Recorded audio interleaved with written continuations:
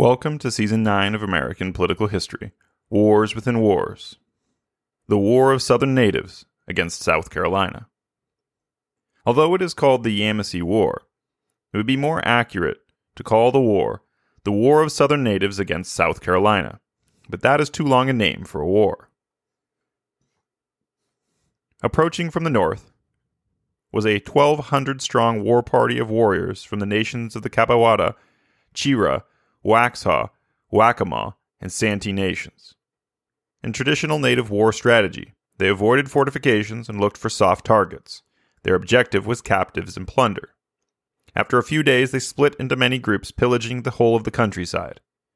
They surprised the Hart family plantation. That family had decided not to retreat to Charlestown, and the family was never heard from again. Another war party ambushed a patrolling militia.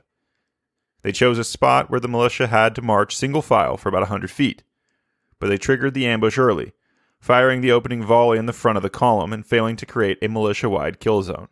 The native warriors retreated, but had killed 25.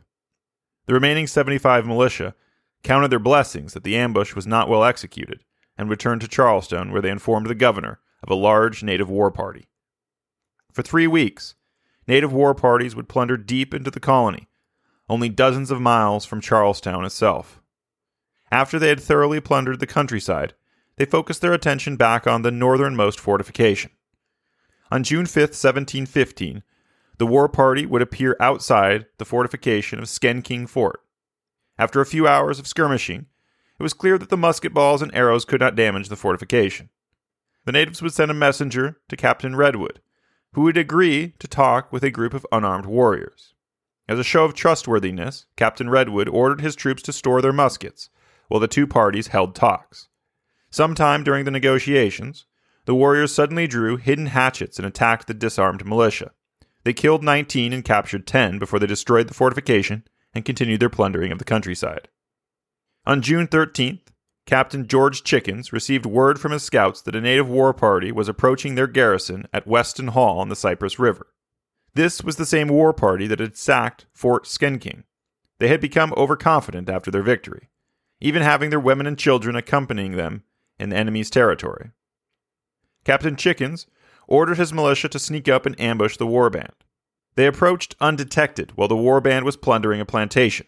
As the militia was positioning itself on all sides of the plantation, a native warrior walked into the woods to relieve himself, which forced the militia hiding there to prematurely attack before they had completely surrounded the plantation.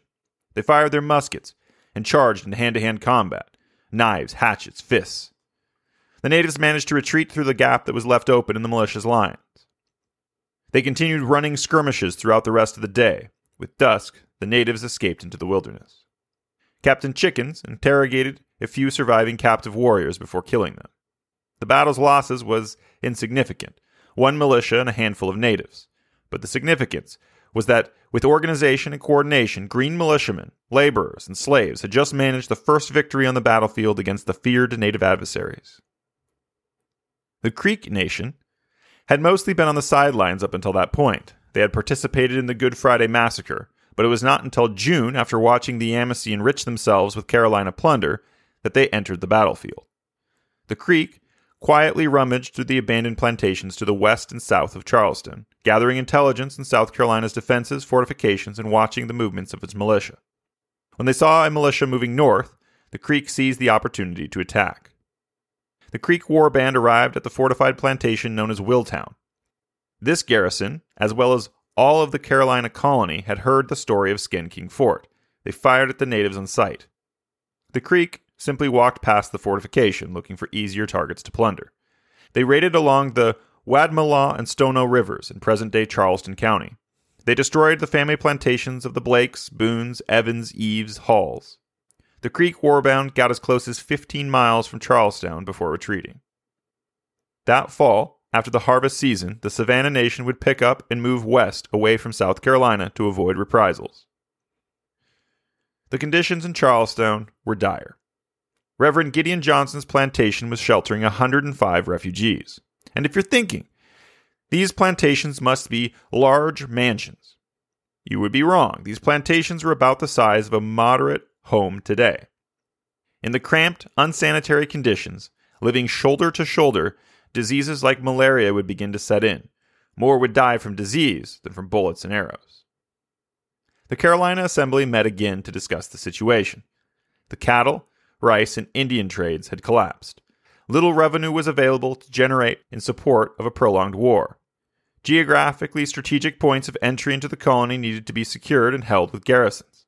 The militia was short of arms and ammunition. If either the Creek or the Cherokee decided to conduct a full-scale attack on the colony, then evacuation would be necessary. And since all the merchants had been killed that spring, the colony was without intelligence of native movements or intentions.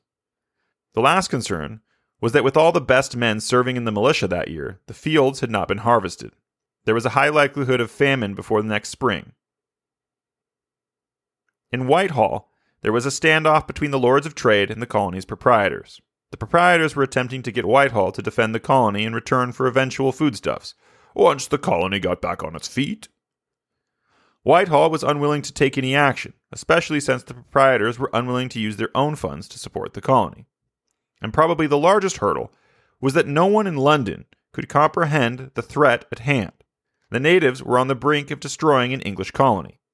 It was finally agreed upon that the proprietors would send a small ship full of supplies. And the divide between Virginia and South Carolina grew deeper when South Carolina sent slaves as a deposit for Virginia's militia, and in return Virginia sent a militia so inexperienced that they didn't even know how to fire muskets. Despite their lack of resources and support, the South Carolina Assembly would choose to disband the militia that winter, so the harvest could be completed. That winter, they would build a new army. The new army would be under the command of General James Moore. His colonels would be John Fenwick, Maurice Moore, and Theophilus Hastings. And George Chickens would serve as lieutenant colonel. They would fill the ranks of 600 white men and 400 black and native slaves. The owners would receive the compensation for the slave service. The army was organized into companies of 60 men. Each company would have a captain. White soldiers were paid £4 per month. Slave companies would consist of 60 slaves and 2 white officers. Each slave owner would receive £2 per month for the use of their slave. Native scouts who assisted the army would be paid a fur coat and £3 sterling for every scalp they returned. The assembly then set out to reward the few natives that sided with them during the Good Friday Massacre. Newly made fur coats were given to Robin, king of the Etawan; Crowley, an honored Etawan warrior; John, king of the Winyah; Cuffy, a Yamasee warrior who had given the colony early warning of the attack, was awarded £10 sterling and a new coat. And when Cuffy died later that year, the assembly purchased his wife and daughter from the Burlinger plantation and freed them. Several Tuscarora warriors serving in North Carolina's militia had their family members purchased and returned to them after their service to the colony.